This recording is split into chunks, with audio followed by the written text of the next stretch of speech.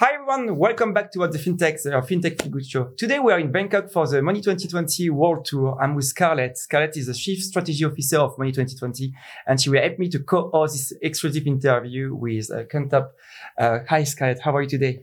Doing well, Medhi. After last night settling in, still have a bit of jet lag. The 28-hour flight was a lot. You can't fly direct from Bangkok from New York, for those of you that don't know. So it was quite a lot to get here, but so delighted.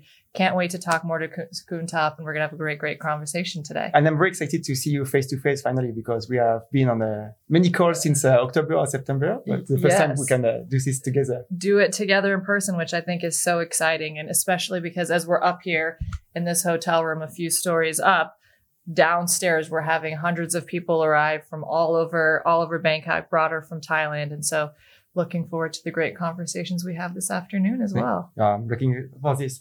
Kantop, you are the founder and CEO of Bitkub, the largest crypto exchange company or crypto blockchain company here in Thailand. How are you doing today? Great, thank you. And I'm really honored. I did not know you guys flew 28 hours for this interview and this event. And I'm really glad you're hosting such a huge, exhibition in Thailand. I know, Scott, you are excited to speak with him because he's the first company regulated by the Thai SEC. And also you are the #1 here in Thailand, right? Yep. So I have personally been in the blockchain digital asset space for 9 years now. But what is interesting about Thailand is that we're one of the very first country in the world to have a proper license. We are one of the very first company to be fully regulated, and we've been running the company this way for 5 years now, which is one of the longest regulated exchanges in the world. Before we ask you to introduce yourself, maybe Sky, do you want to add something before we start this interview? Well, I think it's great that you talked a bit about the SEC, and they're going to be with us this evening as well. We have a lot of other of the regulatory bodies and government within Thailand joining us. And so it's just really exciting for me. And when we talk to Ian all the time, our content director for Asia, who's the one who introduced us in the first place, to hear about how in this country, there is so much collaboration across companies, across government. So we're looking forward to hearing that story from you in a bit more detail. Maybe we deep dive into your company. We can have a good overview of who you are, where are you from, what you have done before becoming like the CEO of your company. Sure. My name is Top. I'm fully Thai, and but I was educated abroad. I went to New Zealand for my high school, went to the UK for my undergraduate and master's degree. And then after that, I did my first ever career in Shanghai, China. I was there for 2.5 months as an investment banker, but a unique one. Have you guys watched The Wolf of Wall Street? Of course. The pink sheets, the penny stock market. So the least regulated market. Right. So usually the stocks are very volatile. That job did not last very long. I was there for 2.5 months. And then I tried consulting for a few weeks in SF, San Francisco. And then I flew back home to start the very first Bitcoin wallet company 9 years ago now, when nobody understood what Bitcoin was. And I've been in the industry since. And Bitkub is actually my second company. The first company was called coins.co.th, and it was sold to Gojek. Gojek is a ride sharing app equivalent to Uber in the West. Mm-hmm. They acquired the group 4 or 5 years ago in one of the largest M&A deals. And then I founded Bitkub. Now we are the leader in the digital assets and blockchain space. Once you got a taste of the Bitcoin blockchain world, you had to keep going. You sold a company that wasn't enough. You had to go for another one. We still have the strongest conviction that blockchain and digital currency is going to be one of the most important technology in the financial sector. Right? And we're almost at the inflection point, I think, with many recent trends. We see the recent bank run, and especially I studied economics. I did economics training at universities, and one of my most favorite subject was economic history. So I studied the evolution of monetary systems, that it evolves every 50 years, right? Back then we did not use paper as money. We use like stones, shells, Yellowstone, like gold, right? Gold standard, right? And the Great Depression hit in 1929. And then we had a new system called Bretton Woods system. We formed the IMF, the World Bank in 1945. And then we have the post-Bretton Woods system in 1971. That's when the US depegged from gold, right? And we have this money creation afterwards, and we have this 2008 crisis and the recent bank run. So usually, if you study the trend, we still have the strongest conviction that in the near future, money will no longer be paper-based. It would have to be digital, especially with the sustainability issues too, like the net zero, right, movements, right? How can the world be sustainable if we keep killing trees for paper money, right? Or using plastic as a medium of exchange? That's not a sustainable way, right?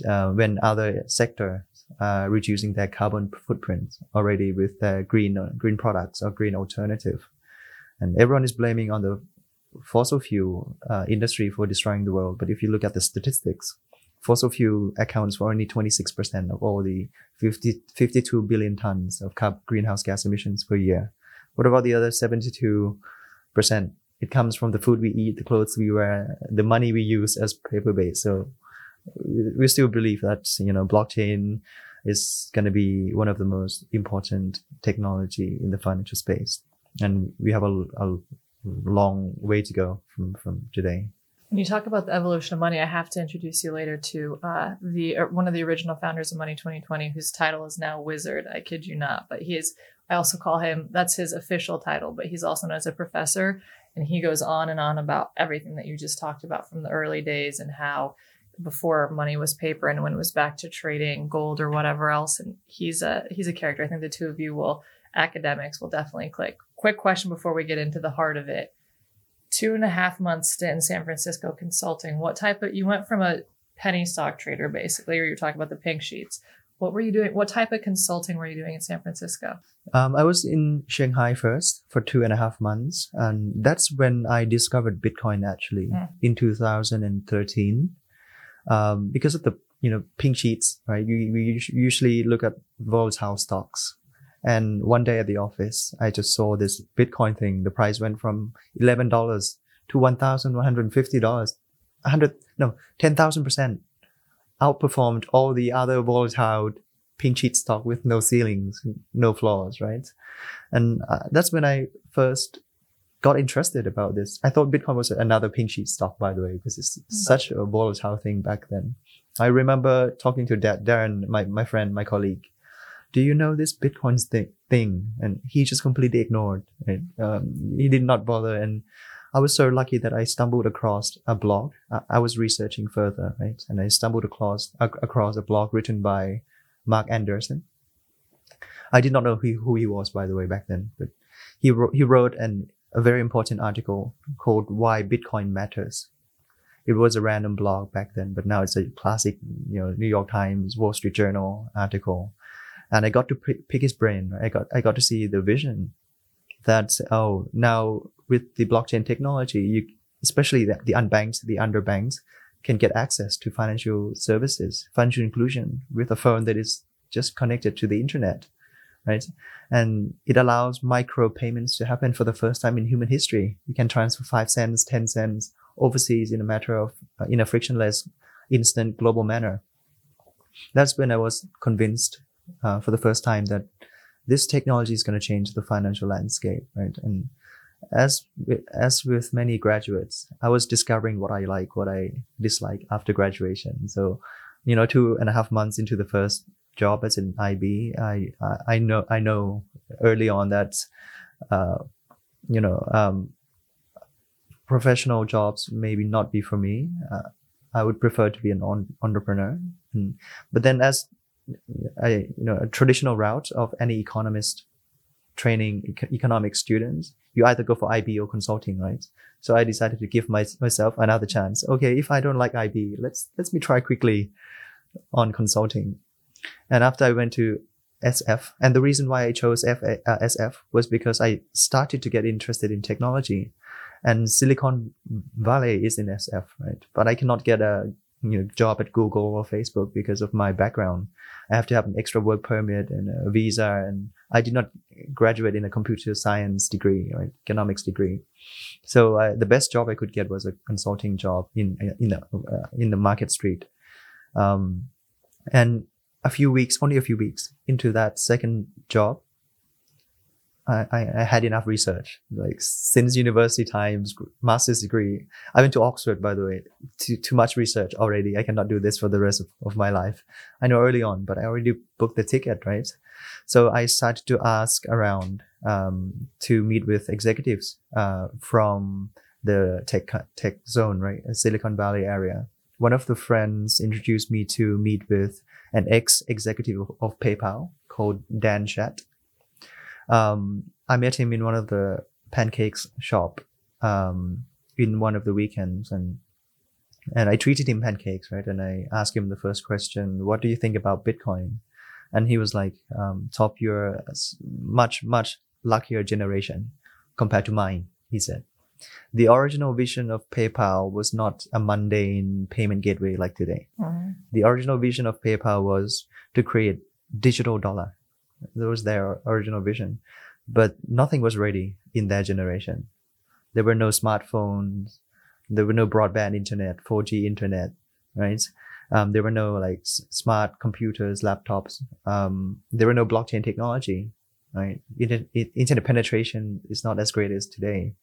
And in your generation, you have blockchain, you have 4G, you have fiber optic, right? You have smartphones.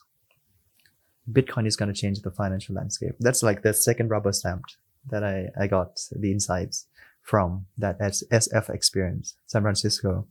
And a few weeks there, I booked a ticket back home to start the first ever Bitcoin wallet company from my parents' clothing shop in Pratu Nam center area in Bangkok, which is a garment market, physical garment market. My parents, they have a small clothing shop. So I asked my parents for a spare room on the second floor and turned that into an office space with a one-person laptop. And my aunt, she owns a furniture factory. So she donated a table and a chair for me and bought the first Bitcoin with me. Became my first customer 9 years ago. And then things got, kicked off from there up until today. So we've been through quite a lot. That's amazing. I think we should start getting into Bitkub and how you got here. But just even the fact that, you casually threw in Oxford, and that's obviously one of the best schools in the world. And then to go to do that. And then you had those, as you said, those two rubber stamps from people that you really admired and respected. And then going into the fact that your aunt was your first client is such an amazing way to start this journey. So Madhi, you want to get us started? Yeah, sure. One of the questions I would like to ask you about your company is, what are you doing? What is the core mission of your company? What kind of services do you deliver to your customers? And after this, maybe Scott, we can speak about the partnerships. Mm-hmm. Sure. The mission of the company is to democratize opportunities for everyone via leading innovations. But the vision, right, we see that will be happening in the next decade is that the digital economy is going to be huge. I mean, the two biggest growth engine of the next decade is the net zero movements, right? The green products, right? And also the digital wealth, digital economy will be the main driven of GDPs. And we believe that money will no longer be paper-based too. It's not compatible. The format is not compatible with the digital economy, right? When everything is digitalized. Mm-hmm. And we see that the financial space has been lacking innovations for a long time, since the arrival of credit cards, right? 1945, 1950, the Diners Club. We're still using like World War II technology, but we're living in the internet century era now. There's a huge gap. And the current financial institutions, they are only preparing their infrastructure for the physical rail, not digital rail. They build their businesses on the assumption that money is paper-based. Therefore, they must have branches. Therefore, they must have armor trucks to move money around. Therefore, they must have ATMs, machines. And these are costs, like initial investment costs for the banks. And banks cannot run the company on losses or cannot be a non-profit organization. Imagine if you deposit money in a bank that loses money every month. You won't be able to keep your money long term and sleep well at night, right? You won't make another deposit. Right, you won't make another deposit. So banks need to make profit. They're not a non-profit organization. It doesn't work. That means when their cost is too high, they cannot bank every individuals because they build their businesses on the old assumption that money is paper-based. They must have branches, armor trucks, ATM machines. Do you know that 50% of all the people here in this region are unbanked, are underbanked? 1 in 2. I mean, less in Thailand because banks are doing quite second to Singapore, right? Quite well in providing bank accounts. But in reality, in people in Philippines, Indonesia, they're still a cash-based society and they cannot get loans because they have no credit history. Like they have to get loans from loan sharks. They have to even use Western Union, which is a company that is started in World War II again, and they charge like 10%, 15%. Every Filipino, they have to work at least 13 months per year, not 12 months like everyone else's, because that extra month is the fee to Western Union to send money back home, right? So we cannot achieve this financial inclusion. Currently, 2 billion people are currently outside, excluded from the economy. And with the sustainability is also the key critical, say, forced disruption, right? We are able to live in this planet. We don't have a planet B, we only have planet A. With the two trends combined, money would be digital, and therefore we need a digital infrastructure rail. So right. Basically, you are working with these people to give them access to, for example, sending the money overseas, to do remittances? On the new protocol the new protocol or the new market thesis that money would be digital. So we're creating a digital rail, creating a digital infrastructure that is compatible with the digital rail.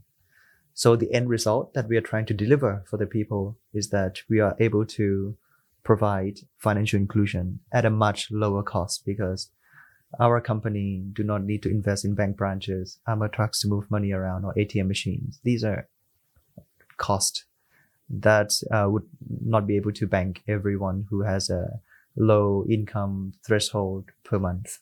Not profitable to bank them, but since our cost is much lower, we can bank a wider group of people. I think the best analogy or the best example is the communications, telecom space, right? Imagine the telcos, like traditional telcos. They had to invest in old technology, infrastructure, like landline and cross-border international calls were expensive because there were many intermediaries before you can get your calls across internationally, right? And then Skype came in and they built their technology on top of the open source protocol called TCP/IP, right? Which is an open source. Zoom, they don't have to invest in this heavy infrastructure landline. That means that their cost on average is much, much lower than telcos. Then they can provide their services for free or to a wider range of people. They are democratizing information. I literally use this example in my book, the Skype example in telcos. It's such a good correlation to what's happening in financial services. Exactly. So I think internet democratizes information, right? And we have applications building on top of open source internet protocols, the old internet protocols like Skype, Zoom, right? Microsoft Teams. Blockchain is democratizing value. And we have companies like Bitkub, the application layer, building on top of another open source blockchain protocols to democratize the way we not share information, but the way we send values now. Right? That's what we are trying to build the infrastructure for, right? And the end result would be that we're able to provide financial inclusion to a wider range of customers, especially in the Southeast Asian region. I think you've done a brilliant job articulating the why and getting a bit into the how. And obviously this idea of this digital economic infrastructure is a core value and core strategy for you. I'd love to understand a little bit more. And the idea of financial inclusion is one that's really near and dear to my heart. When I got into financial services, I worked for a big Spanish bank. So I spent a lot of time in Latin America. And obviously there's differences across geographies, but the idea of unbanked, underbanked, 1 in 3 people in the country of Mexico didn't have bank accounts. And so there was a lot that we were looking at there. Can you talk a little bit about, so I love how you're thinking about the technology solving that. Can you talk about some of the barriers that you see for this happening, even from a psychological perspective for people? Like, how are you thinking about moving people to get comfortable with this new digital infrastructure when sometimes there is a comfortability in knowing that even if it's under my mattress, I put my cash under there and I know exactly how much I have? How do you think about that part? It's not one size fits all, I would say. For Thailand in particular, we're in the Southeast Asian region. Even countries within the Southeast Asian region are different when you look into details, right? For Thailand, we have the mobile phone penetration is 144%. On average, we have 1.4 phones per person here, right? Internet penetration is like 80%, right? We're a social media country too. Everyone is on social media. And Thailand, by the way, is one of the highest user of technology. If you go to Paragon area, it's the most Instagrammable place in the world. If you go on TikTok, most of the Thai customers are dancing. We're one of the quickest to react, to use the technology. So it's not one size fits all. And the confidence, I would say, in the West, are changing too. Right now, people share family photos on Facebook. That is something valuable. Why would they not send money on social media in the future? We are buying groceries on e-commerce, right? Platforms. That's something we eat that could destroy our body. We trust the e-commerce to deliver food, right? We order food online now. What's the difference from buying insurance from e-commerce platform? Or I think one of the banks is to go down soon again, right? There's a recent bank run in the US, right? SVB, Credit Suisse. There are many more, bank runs are happening. And the previous ideology or beliefs of putting money in a bank and you can sleep well, I'm not so sure that. I think things are changing. And you can see clearly that there is an increasing trend after the bank run of people diversifying some of their wealth into cryptocurrency because they have full control, right, of their wealth. And I think we are living in a bubble. We have credit cards. We can get loan out easily. We have banking infrastructures. But the rest of the world is not like what we have. I remember talking to one of the CFOs of the crypto companies. He's from Argentina. And he said when he was a kid, I cannot imagine living like this, by the way. He said when he was a kid, him and his brother goes to the supermarket with his mom, right? And they have to rush to the counter before they flip the price to reserve, to book, to make sure that they are faster than the counter to change the grocery prices. Imagine living in a life like that, right? It's something beyond what we can believe, right? But that's the reality. But all these new technology is able to provide the hedging mechanism for people in Argentina, in Venezuela, in Zimbabwe, African nations, right? So I think it's not one size fits all, but logically,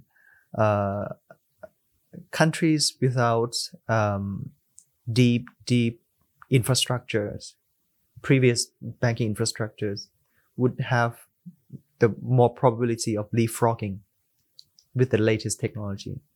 Because if you think in terms of economics, there's less opportunity cost, right? Because they did not have any of their initial investment in the legacy system. So they can just leapfrog and use the latest technology right away. So my prediction would be that the East would be able to leapfrogging the West in the financial sector because we have less opportunity cost. Or think of, I don't know, China or Myanmar when they open up the country. They don't have to have this big telephone booth. They can just use mobile phone, leapfrogging, and use the latest technology right away. There are so many opportunities, as you just said. In fact, I've been talking a lot to the Money20 team here in Asia about why they should be so excited about the opportunities coming to this part of the region. And it is exactly what you said. With the lack of infrastructure comes opportunities where you can, like you said, leapfrog and do so much. I do want to spend, because you've had such a successful career, which is amazing, but I do want to spend a little bit of time talking about challenges, both, mainly from a macro perspective. You started the conversation earlier talking about regulations and what was happening there. So we can't really talk about blockchain and digital assets without using that R word again. How does Bitkub approach regulatory compliance? Tell us a little bit more about your strategy there. Sure. We always call ourselves a fintech company, not a financial company, not a tech company, but a fintech company. Meaning that we cannot move fast, break things, apologize later, like other tech companies did, or their strategy in the past. Because we hold a lot of customers' assets, right? We cannot move fast, break things, and cut corners and apologize later. But at the same time, we cannot be purely just a financial companies and build their whole infrastructure on like physically. The cost is going to be too high and we cannot achieve our mission or the vision of onboarding more people. And if the compliance cost is too cumbersome or too high, then we cannot, it's not compatible with the internet-centric world, right? Or the technology we have, or the behavior of the customers. So we have to find the right balance between moving fast and breaking things and, making sure people can sleep well at night, right? AML, KYC, making sure the old world and the new world are happy. That's why we call ourselves a fintech company. Find that sweet spot, right? And especially within the, I've been in this space for 9 years now, and I've seen the evolution of the R word. Initially, to be honest, when you say Bitcoin back then, people thought it was a money laundering, right? Drug money, toy money, don't go anywhere near it. Even a Ponzi scheme, right? People thought Bitcoin was a Ponzi scheme back then. Imagine how many arguments I had with my parents. They sent me all the way to Oxford, right? And one day there is a formal letter from the Bank of Thailand in 2014, right? Saying that the value of Bitcoin could go to zero. Don't go anywhere near it. It was a formal letter giving to all the commercial banks. Do not go anywhere near Bitcoin. The value could go to zero. Could be a Ponzi scheme. Who would my parents believe? A recently graduated son or the Bank of Thailand? So out of those progression, we even had to change our branding. We stopped calling ourselves a Bitcoin company because nobody understood what associated Bitcoin with Ponzi schemes and money laundering. We had to call ourselves a blockchain company, even though it's the same thing. But people were not able to differentiate. They thought, oh, blockchain is going to change the world, but Bitcoin, don't go anywhere near it. Even though Bitcoin is like a subset of the blockchain technology, right? We had to rebrand the company. And then in 2017, I think that's when, on the 1st of April, 2017, Japan was the first country to announce Bitcoin is legal tender. And in 2018, Thailand was one of the very first, I think the first in the world, to issue a proper digital asset exchange license. Even cryptocurrency companies in the West, they claim to be regulated. Only a handful of them, by the way, in the world claimed to be regulated. They don't have a proper direct license. They have a payment license. They have a remittance license. They have an e-wallet license and they claim to be regulated. But we are the first in the world to have a proper digital asset exchange license, right? In 2018. So Thailand was quite advanced. And Bitkub was the first company to receive this license. So we have been regulated from day one, right? And there are two approaches for running this type of businesses, right? The first approach is the unregulated players move fast, break things, apologize later, but usually that's not how it works in the financial space. Things would come back and bite them later, and it's not a sustainable manner. And I think the market would self-select. There'll be a natural selection in the long run, right? Especially last year was a good year to clean it. I think Warren Buffett said that when the tide goes down, you see the naked ones, right? Those who are swimming naked. So I think in the long run, natural selection would kick in, right? Strongest, most regulated, most compliance would survive. So the second approach is to move a bit slower, work closely with the regulators, right? Find the right sweet spot, right? The fintech approach, not a tech approach, not a financial approach, but a fintech approach. Find the balance between providing great customer experience, humanizing the technology, as well as complying with AML, KYC, making sure people can sleep well, because there are a lot of people using the platform and there will a lot of money, a lot of accountability. CG is important, corporate governance, right? We have to have, companies formation, company structure, the way we share information, the way we work. These are completely different skill sets to the first approach, moving fast and breaking things, right? Completely two different skill sets. And Bitkub has been using the latter, the regulated approach since day one. And I think around the world, I think less than 5 companies use this approach right now. I think that's a really interesting point as well. And one thing that we've seen, you talk about the evolution of crypto and blockchain in the last 10 years. And really within the last few years, everyone's been really excited about the unicorn, the decacorn. That was like the biggest thing everyone was talking about. As we've seen, you talked about some of the macro stuff that happened last year across the world. Things have been a little bit different. And one of the things that we just did, Mehdi, I think you know this, is we just wrote a white paper. The other professor, again, the professors need to meet. We were talking a lot about like the move to centaurs and how important, recurring revenue is and profitability. And for me, when Ian and we were talking a lot about the first few companies we wanted to help represent our brand and help tell the story about fintech in Asia to our audience. And one of the reasons why Ian was so keen on you and on Bitkub was around the fact that despite the crypto winter, it's weird saying winter when it's nearly 100 degrees here in Bangkok. So I'm a little, getting used to that concept. But despite the crypto winter, that Bitkub has remained profitable. Can you just talk a little bit? Obviously, the doing it the right way, doing it slowly has helped. But how have you been able to achieve that when so many of the other people in the market haven't? And if I may add, what makes the difference between you and the other companies? Because we'll just complement your question, right? But the thing is, like, your approach is very different, but also maybe in terms of tech or the way that you approach the market is also different. So if you can answer the two questions, it would be great. Yeah. So last year is not just a crypto winter, but a global winter, I would say. Even traditional other tech companies are making big losses and letting go of employees. But by the way, Bitkub was still profitable even last year during the crypto and global winter.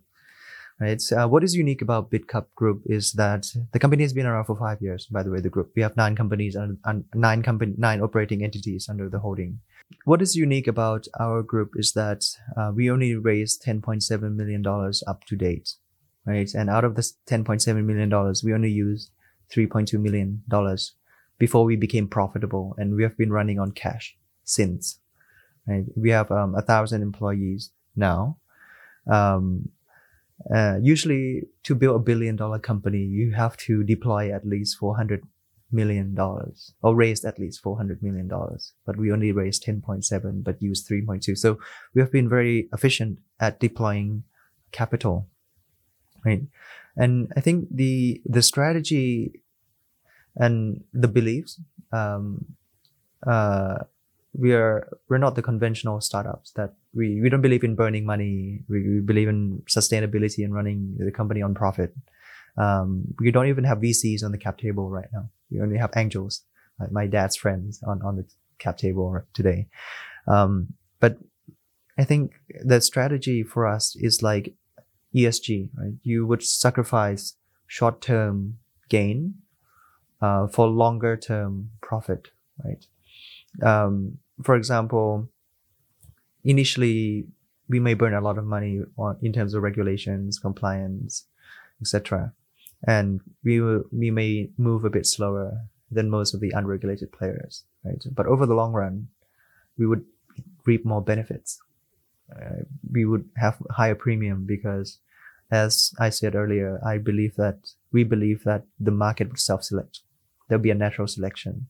And last year was a good cleanup, actually, cleaning up all the bad run companies, and customers are moving to us, right? The regulated players. What is your customer strategy there?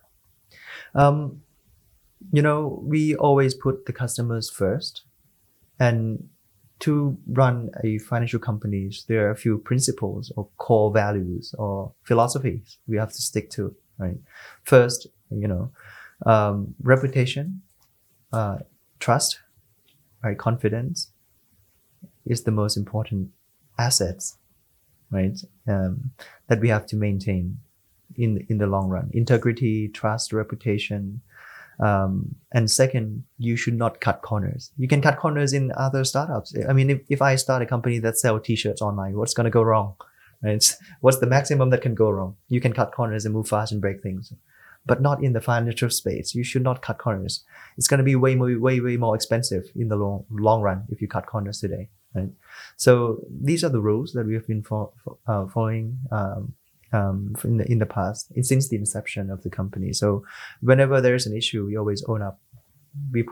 I even put my face everywhere. If you guys were in Thailand a few years ago, you'd see me every corner, right? To show transparency, who's behind the company, to have a soul, to show accountability, right? So that people can relate. Imagine putting 10 million Thai baht and with a random company with no backers, no one behind. How can you sleep well at night? We don't have 100 years of history of reputation building like traditional banks. So we have to do an unconventional way to gain trust, reputation, right? So we did many of those techniques to achieve the trust, the reputation, right? The confidence, and market would select. They would move the money to where the well-run infrastructures are so that they can sleep well at night. And that's how we monetize. And by the way, the companies of the future is going to be a winner takes all, right? Because of a platform model. And the winner takes all market has two different types, a global monopoly and a local monopoly. Facebook is a good example of the global monopoly model. You don't have MySpace, High Five that can coexist. Mm-hmm. Tom isn't your friend anymore. So because of the network effect and the economy of scale. But the e-commerce business, right? Amazon is the winner in the US, but they're not the winner in China. Alibaba is the winner in China, right? In Thailand, Lazada or Shopee, they're bleeding hard right now because only one can survive.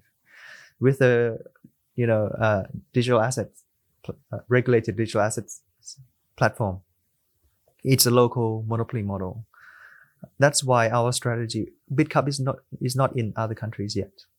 Usually the conventional wisdom or beliefs of the startup is to go global from day one and have many offices and spread their management attention thin. For us, we just fully concentrated in one country. We know that it's not a marathon, it's a sprint. We have to sprint to achieve the equilibrium network effect, to monopolize, to conquer a country at a time, because we understand our business model is a local monopoly player, not a global monopoly. You cannot go global from day one. And we have achieved the monopoly status here, right? By acquiring enough network effect. So other players that are entering the market find it very hard to compete because of the liquidity, the customer's trust, branding, 9 years of doing this, right? One country at a time. Now we have 99% market share in Thailand, right? This is crazy. And that's why we're still profitable.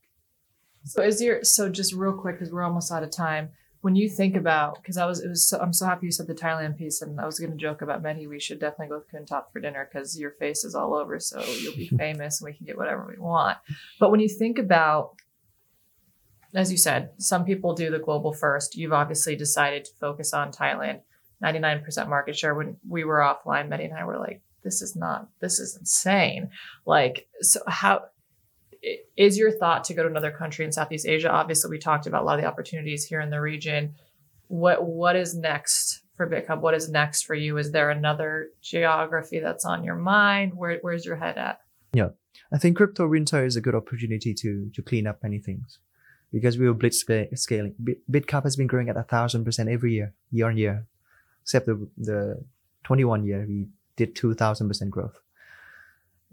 Imagine on a bigger base, right? And exponential, right? Compounding. So I think winter is a good opportunity to clean up many things. So you're living the dream in a way. It's a dream, yeah, to have some breathing time, right?